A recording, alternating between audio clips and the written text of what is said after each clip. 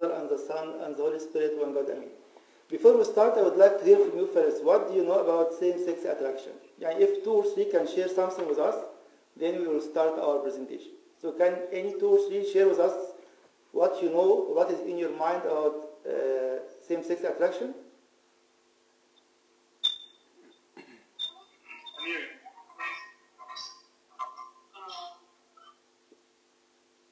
So there are questions that there's people who say maybe we should distinguish between like actual actions and just the orientation or what is between actions and attraction. Yes, good. No, I would like to hear more of your opinion rather than question. Question we'll leave it for the end. So if you have, what do you think of? What is in your mind about same-sex attraction now?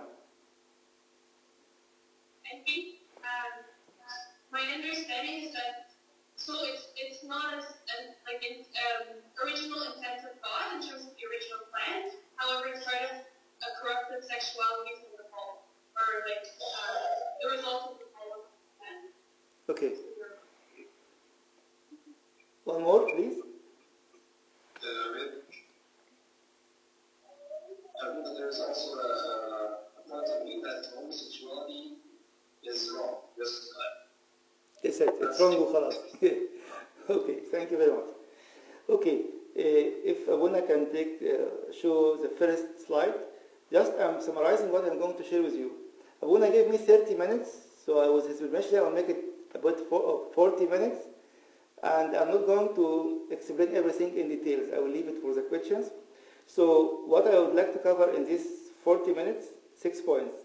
First, we will have a quick introduction about a few things about orthodoxy and then a few things about homosexuality. The second thing is a basic mixture of lies and truths from the media, because unfortunately most of us got our information from the media. Then we'll discuss a topic maybe didn't come to our ears before, how homosexuality is a theological problem, or it has a theological depths in it. Then we have some good news, and we'll discuss in brief the causes, and finally the Eucharistic Trinity. So let us start with the introduction.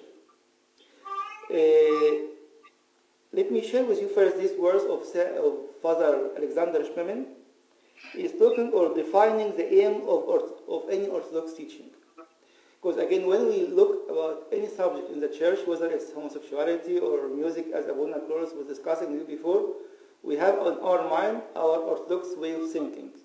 So when we deal with such subjects, we have to deal from our perspective, not the world perspective. So Father Schmemann is saying the aim of all religious teaching in the Orthodox Church is to introduce the child or adult into the church, to integrate him into her life. What sort of life is it? The life of grace, communion with God, love, unity, and spiritual progress towards eternal salvation. For such are the essential aims of the church. So when we are talking about homosexuality today, we are thinking of how the church aiming to integrate everyone in the world to have such essential things for towards his eternal salvation. Okay?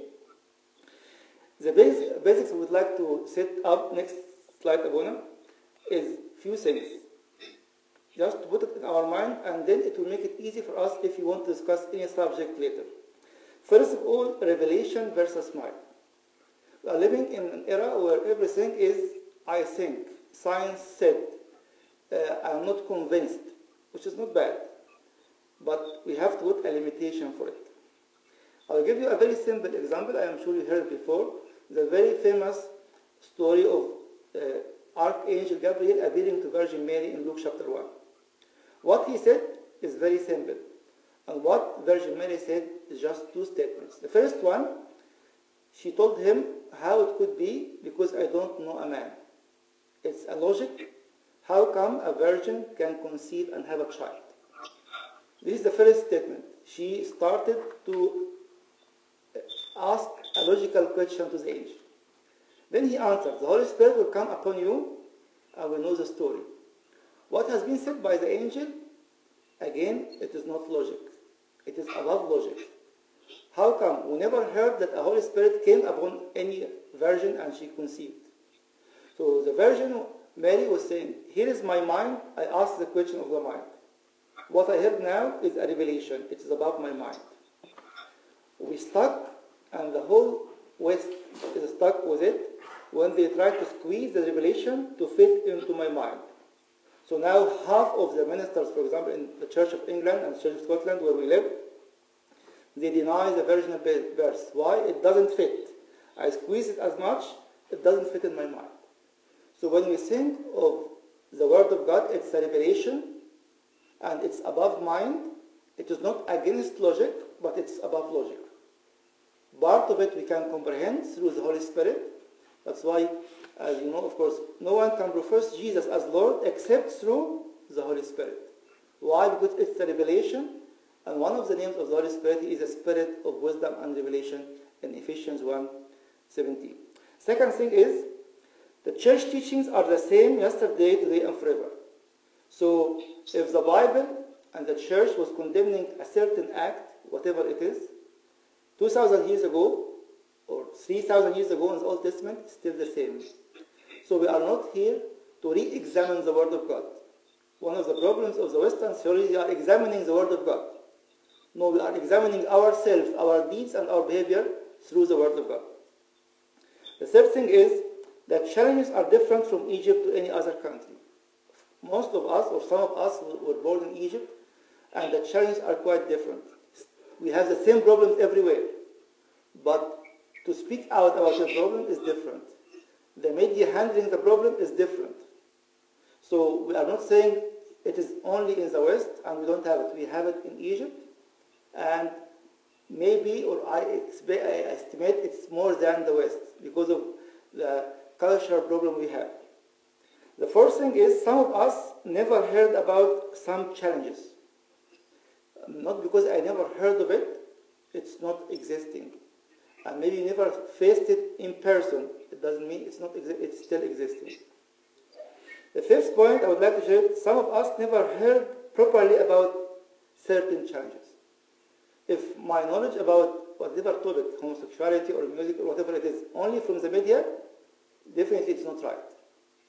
Because the media always is oriented on according to different aspects.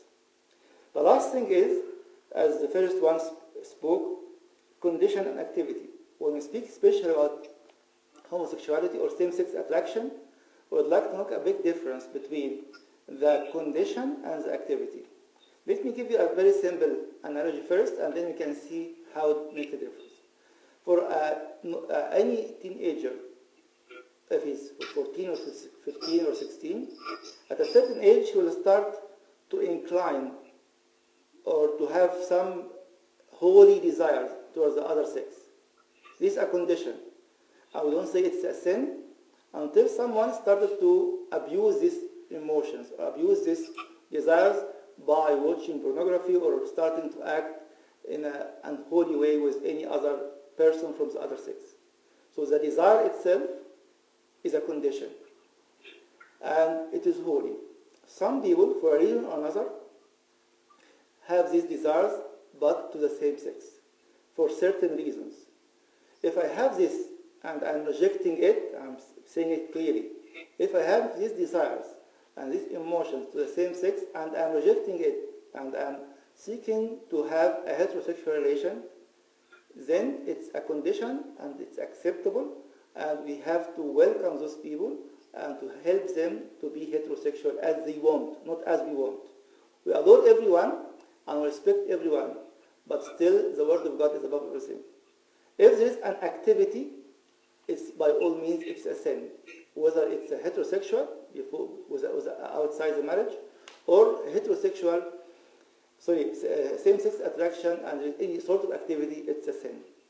So the church is not condemning the condition if I am resisting it, if it's wrong. The same for the heterosexual. If now I am a teenager and I have some certain unholy thoughts, I'm going to confess them because they are not right. but it doesn't mean that I am living in sin. I am resisting sin. The same thing. So we would like to make a difference between a homosexual or same-sex attraction condition and same-sex attraction activity. I'm speaking fast. I will continue fast to finish. Okay. The Bible very clearly in many verses. I would like just to share a couple of verses in the Old Testament and a couple of verses in the New Testament to see that it's the revelation. We are not here discussing is it true or wrong. It's the truth, and we are trying to face the challenge of the world and to see what we can do, because the church is accepting everyone but not accepting everything. And we'll have a note at the very end. So in the Old Testament, one of the two very famous verses is Leviticus chapter 18, verse 22. You shall not lie with a male as with a woman. It is an abomination. The same word again appeared in chapter 20, verse 13. If a man lies with a male as he lies with a woman, both of them have committed an abomination. They shall surely be put to death. Their blood shall be upon them. And here I would like to one comment about the word abomination. In 2006, as I remember, or 2007, the American Society of Psychiatrists released a video under the title Abomination. And the whole testimony in it was, if you try to be heterosexual, is abomination, to oppose the word of God directly. And we have some scenes with some people who are trying to say that we tried and we failed and my son committed suicide or whatever it is. So the media and even the American Society of Psychiatrists is against the word of God, and we have to stand before anything or before anyone for the absolute truth that is mentioned in the word of God. In the New Testament, it's very clear. That's why when we preach, we are bold enough to say it's a case of salvation. It's not a choice. It is not an option. So the very famous verses in 1 Timothy 1:10, for fornicators, for sodomites, for kidnappers, for liars, for perjurers, and if there is any other thing that is contrary to the sound doctrine. Sodomites is same-sex attraction or homosexuality. The other passage in chapter 6 in 1 Corinthians is more warning to every one of us. Do you not know that the unrighteous will not inherit the kingdom of God? So it's not a condition of, is it a sin or not sin? You are going to lose your eternal life. You are going to lose your place in the kingdom of God. Don't be deceived. Anything else is a deception. Neither fornicators, nor idolaters, nor adulterers, nor homosexuals, nor sodomites, nor thieves, So some people say, but what about others? It's all are inclusive. So I'm not saying this is a bad sin and this is a good sin. Sin is sin. And the verse saying, the unrighteous will not inherit the kingdom of God. And he's giving us the list. But always the church and the word of God is giving us a hope. Verse 11, and such were some of you, but you were washed, but you were sanctified, but you were justified in the name of the Lord Jesus Christ and by the Spirit of our God. So that's why the church is accepting everyone who is willing to live a holy life. Why? Because sometimes people, and you hear it very much, I think Bishop Raphael made a statement today, I think Abuna George sent it to me, that some people say, why you are condemning people? We are not condemning people. We are condemning an act that the Bible and God said it's wrong. And more than that, the church has the right to condemn a brother in the church. How? You remember the story in 1 Corinthians chapter 5, the man who was living with the wife of his father. And this was adultery. And he was living in the church, and the church was not able to rebuke him. St. Paul excommunicated him after a lengthy discussion, as we hear it in 1 Corinthians chapter 5. And here is the verse 11. He's saying, it's not in the screen, sorry. But rather I wrote to you not to associate, again, not to associate with anyone who bears the name of brother. What does it mean? He is a regular churchgoer. and he is called a brother, and he is living in such a sinful way, whatever this sin. And then he is showing in the church that I am here, I am living in the church, and I have communion, and I have everything, and the church cannot say anything to me. St. Paul said no. If you remember, in the Passion Week, we have a sermon or homily repeated twice by St. Shenouda the Archimandrite. Said the church is a place for holy people. Are we not welcoming unholy? No, we are welcoming everyone. But we are not accepting to live in unholiness. There's a big difference between both of them. The church is open, as St. John Chrysostom was saying, it's a hospital for the sick, but not to allow people to bring their sickness and to be spread in the church. That's why here St. Paul is saying, if he is called a brother, I wrote to you not to associate with anyone who bears the name of a brother if he is guilty of immorality or greed, or is an idolater, reviler, drunkard, and then another list. And at the end of the chapter, he excommunicated this man. And the aim was for him to repent. And in 2 Corinthians, he repented and he accepted him once more in the church. So it's very important to know that the church is opening her arms to everyone who wants to live a holy life. But to be accepted, to live in unholy life, and knowing that he is losing his kingdom and spreading his bad news in the church, it is not acceptable. It's not against love. It is for the love of those who are not wounded, and for the love for this person to think again and to find a solution and to find a way to come back to the Holy Church once more. The next one, I will share hundreds of quotes by church fathers. I am quoting one by Eusebius of Caesarea, and he's saying, having forbidden all unlawful marriage, all unseemly practice, and the union of woman with woman and men with men. Do not defile yourself with any of these things, for in all these things the nations were defiled, which I will drive out before you. He was quoting the Bible. So I'm just giving you two verses from the Old Testament, two verses from the New Testament, and one quote. But if you search the net, you will find hundreds of quotes. So this is the revelation and how the church understood these verses and how it is unrighteousness and it leads to destruction. Are we against people? No. But we are against the sin, and we are against making sin against the Word of God itself. Now I will give you a few definitions before we proceed in our talk. Homosexuality is not about sex, which is very important, because someone said something a few minutes ago. Rather, it is ultimately about rejection of and detachment from self, from others, and one's own gender.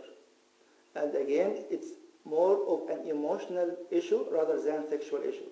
It ends up with sexuality, but initially it is an emotional problem. Homosexuality and same-sex, I will use them alternatively during our discussion. Then the word gay, man or woman, is one who accepted homosexual desires and reports feeling comfortably with those feelings. So it's not about same-sex attraction now. Now I am living this life. I'm started to be active and speaking out as such, and I'm enjoying what I'm doing. The non-gay homosexual person is one who does not accept these desires and seeks to change.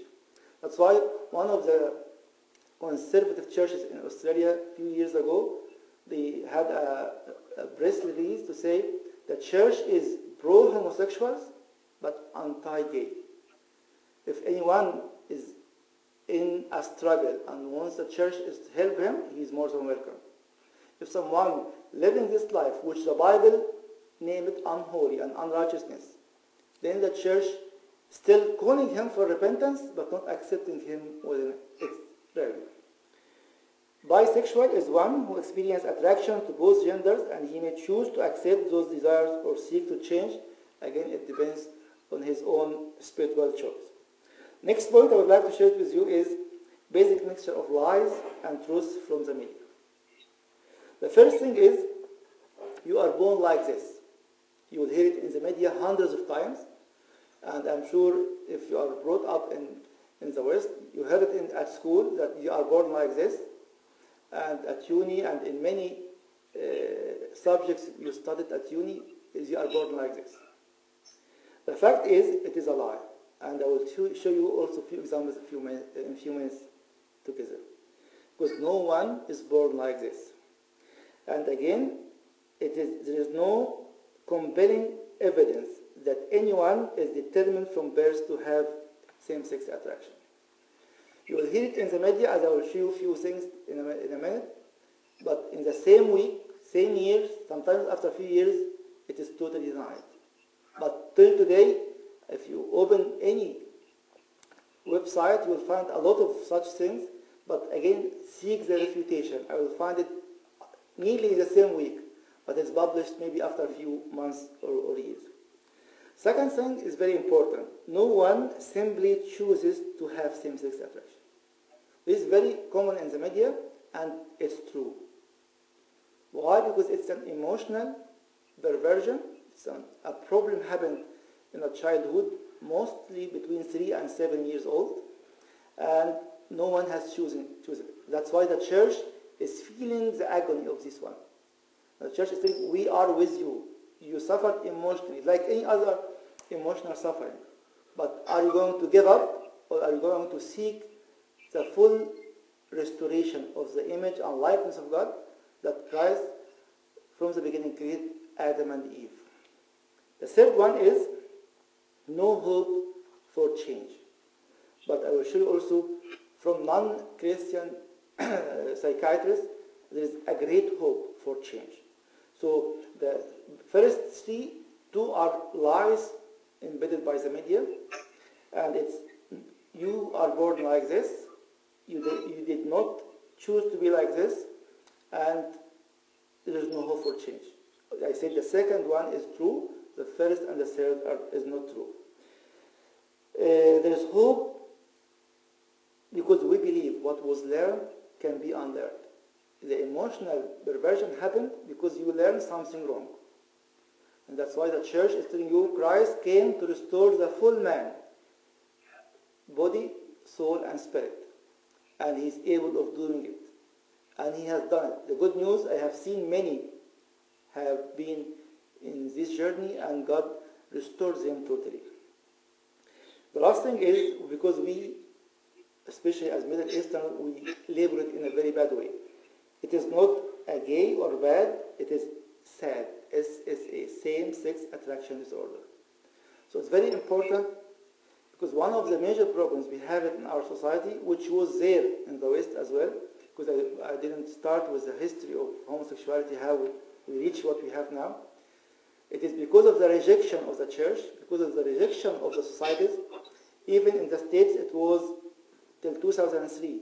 You could be sentenced to be jailed for life because of homosexuality.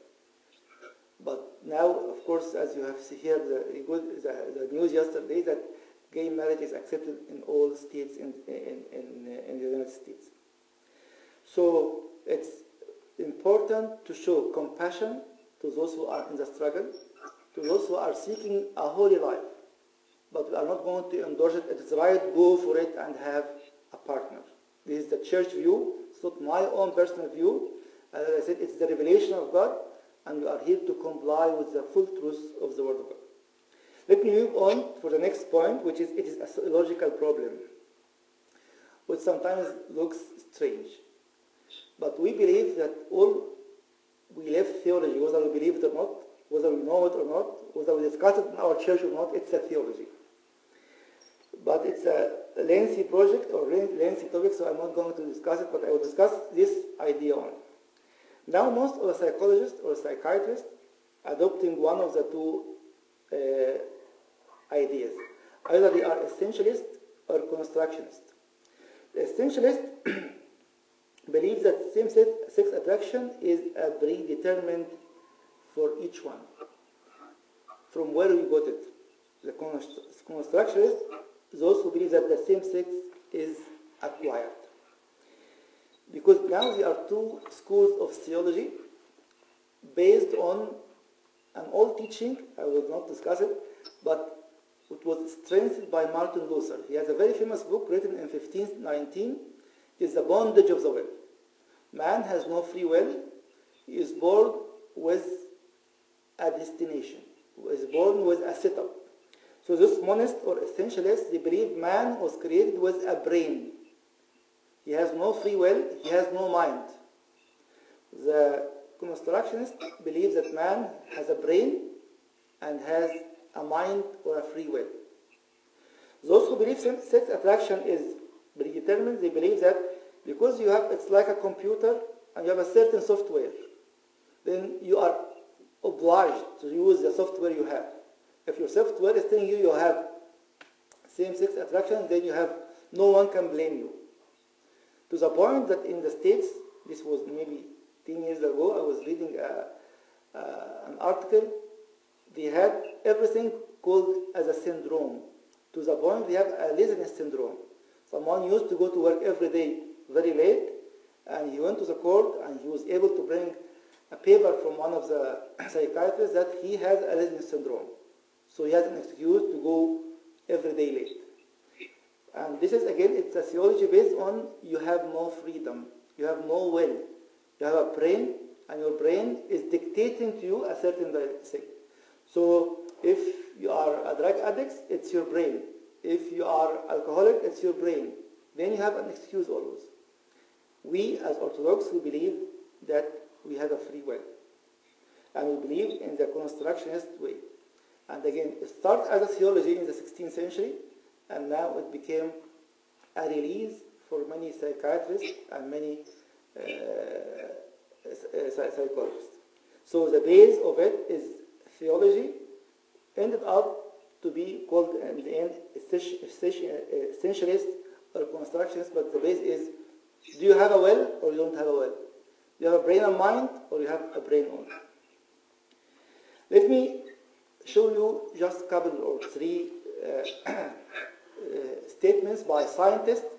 The first one, Simon Levi, is one of the most famous about this propaganda. So he mentioned in 1991 that a difference in hypothalamic structure between heterosexual and homosexual men. في المجلة بتاعت ساينس بتاع August 30th 1991 volume so and so. And definitely on that day, if you go to the news, it's a breaking news. We found the issue. We are born like this. The same man, in March 94, he said, it is important to stress what I did not find.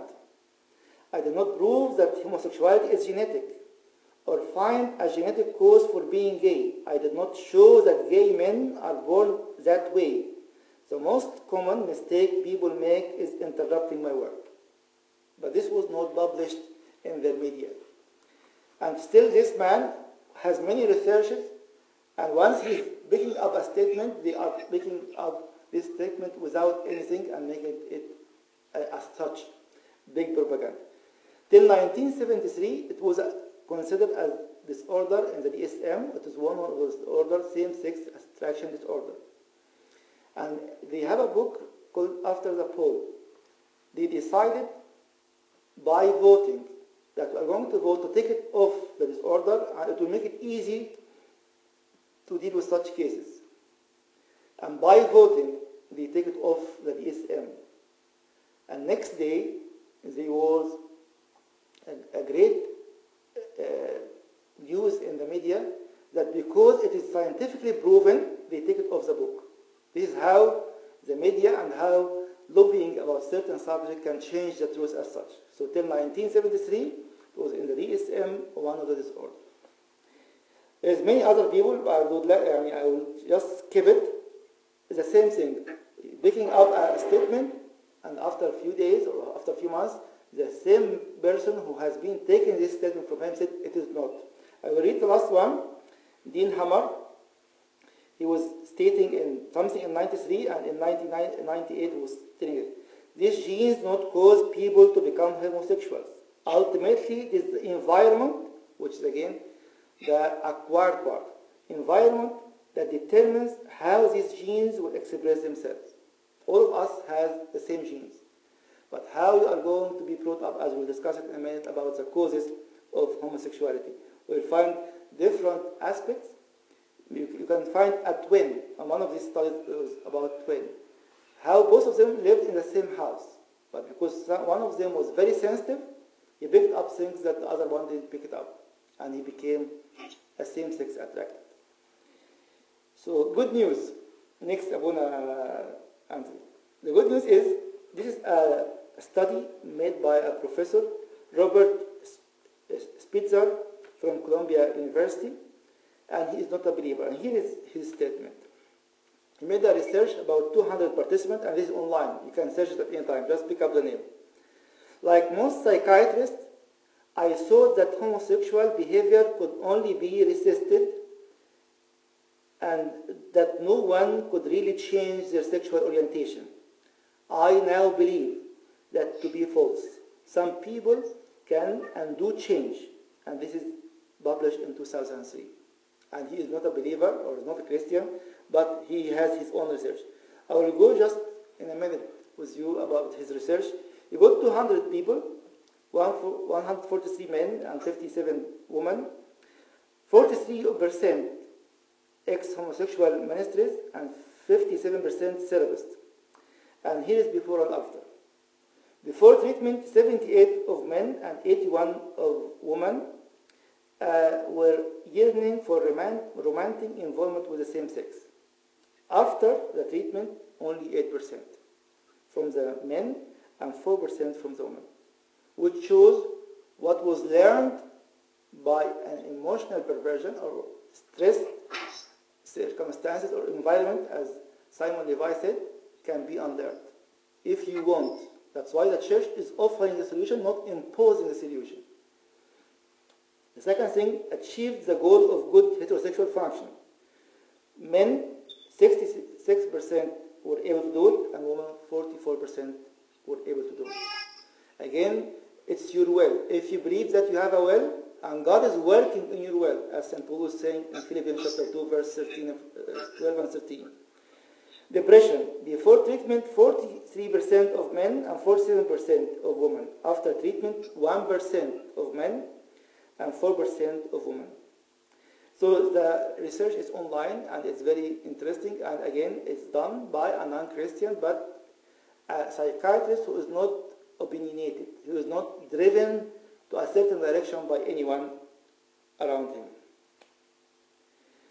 So now, I would like to share with you the variable reasons that can create SSA in men and women. Before that, let me define a few things. Homosexuality is a symptom of unhealed wounds of the past. 10 potential causes, we'll discuss it in a minute. Unmet needs for love. It's these two things causing a lot of problems. The same two things causing immoral sexual relationship before marriage. Why? Because unfortunately we have a weakness in our families. We don't receive enough love. We don't have our needs met at home. So we seek them to be met outside. Homosexuality is essentially an emotional-based condition. Again, let me repeat it. It's an emotional-based condition, not sexual. It ends up with sexuality, but it's mainly an emotional-based condition. Like what again? Like any girl who is starving for a hug from her father, and something is not in his mind at all. The first one is offering this hug or this cuddle for her. She can easily have, unfortunately, a sexual relationship with him. So it is, our homes are the base of every teaching. The church is teaching from outside, but the application is in your home and in each home we live in. Need for same-sex parents and same-sex peers love. Needs for gender identification and fear of intimacy with members of the opposite sex. This is why it's an emotional-based condition.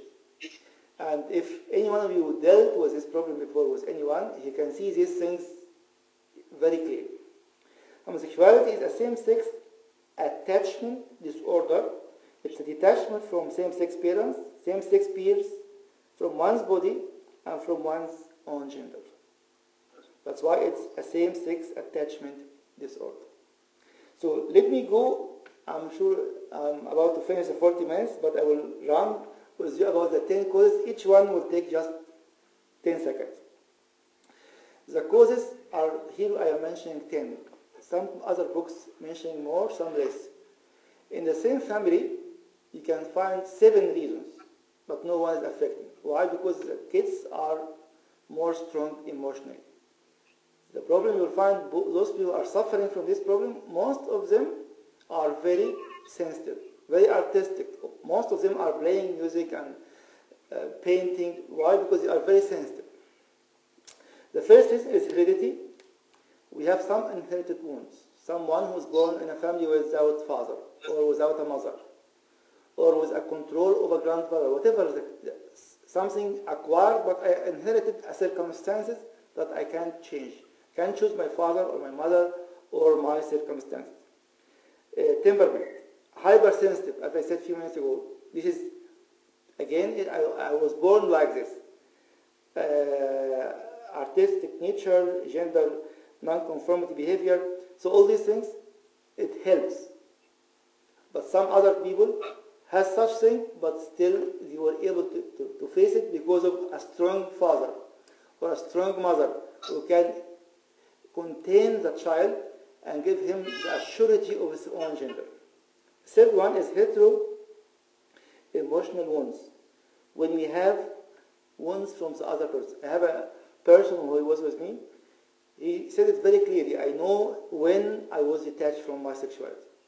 He was in primary 1, and he asked his father, he was living in Egypt. His father was a teacher, and he was giving private tuition till after midnight. He told him that we have a celebration at school because he was awarded something. Can you come with me? He told him, no, I'm busy. He said, in the same day, I remember very well, I said, I don't want to be a man like my father. So sometimes it's something very small, and it affects a child. Especially if we are not going back to restore it. I would like to spend this day with you. No, it's done. You have to accept me as I am. I'm a busy father. All what you need, I will get it to you. I will get you the last game or the last whatever it is, but I have no time for you. The first reason is hetero-emotional wounds. So the first one was hetero-emotional. The second one is hetero-social, social wound or emotional wound from the other sex. Sometimes if the mother he's a boy and the mother is very aggressive, so he hates this. So he wants to be attached more to male like him and vice versa. Sibling wounds and family dynamics. Birth order, if someone is the second child or the middle child, he can't find himself, or the youngest one who is always forgotten, or he is our toy, or any sort of abuse or calling name from siblings, from older brothers, from cousins, or whatever it is. Body image, sometimes we label people short, tall, fat, all these things. It does affect some, but it affects some as well. Sexual abuse, which is very, very common, unfortunately. Here in the West, or in Europe at least, 40 to 45% of the kids has been sexually abused, or sexually attacked at certain age, at a certain level. In our societies in the Middle East, if you are coming from the Middle East, we don't speak about it, we don't have any statistics. But I believe very much it's higher than that. I don't want to estimate any figures to make anyone upset, but it's much higher than that. Homosocial wounds, name calling, teacher's pet, non-athletic, whatever under this category, we have social wounds. And the ninth one is cultural wounds. Media affirming and right. Now, if you look on, even in the Middle East websites, you'll find big groups encouraging each other. As you know, of course, in the West, many churches endorsing this relationship, so I am not alone. And there is people accepting me. So if the main issue is about accepting, the church has to show acceptance to those who are struggling and wants to know what is right and what is wrong, and to go to the journey with them. So even if you are sitting now and you feel that you are struggling, the church is with you. If you are in a struggle and wants to get out of it, the church is with you. And the church is not against anyone. It's against those who are against the Word of God. Against those who are abusing the Word of God. Even to the point some churches are abusing the love of Christ. Christ loves everyone. Unconditional love. We have to know that this unconditional love is to grab us. It's not to lose us and not to leave us to live unrighteous life and to lose the kingdom, as we read St. Paul a few minutes ago. The other thing is divorce, adoption, death, religion, culture, poverty, economical reasons, which we have it, of course, in Egypt in a very aggressive way. I didn't go through each one in details because I don't believe we are here to explain the reasons, rather than to know what is the church view of it. The church is loving, the church is a mother, and God is a father for everyone, but He is putting His right and wrong for us. Why? Because Christ came to restore the image of man and woman. Not to accept the distortion, but to restore what we have. A very small and important statement: the severity of wounding in each category will have a direct impact upon the amount of time and effort it will take to heal.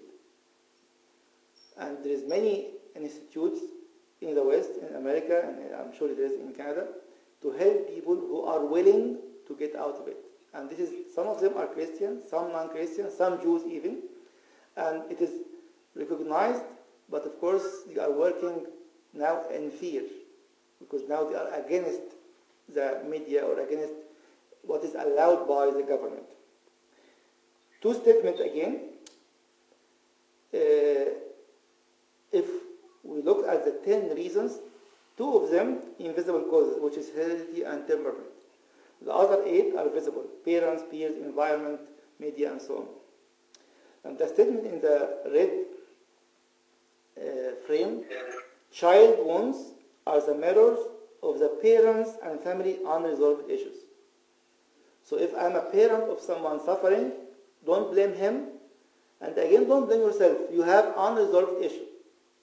Even if the child or the boy or the teenager is rebellious and leaving home or making things that upsetting the parent, it shows unresolved issues at home, in the family.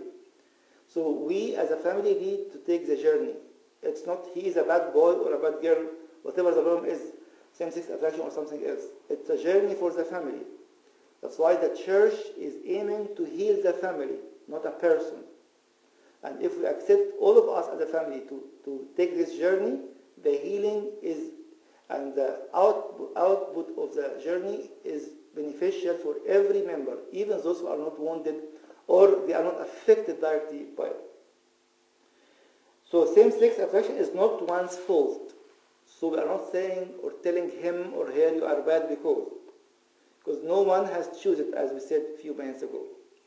So as the Lord was asked in John chapter 9 and verse 2 and 3, his disciples asked him, Rabbi, who sinned, this man or his parents, that he was born blind? Neither this man nor his parents sinned, said Jesus, but this happened so that the work of God might be displayed in his life.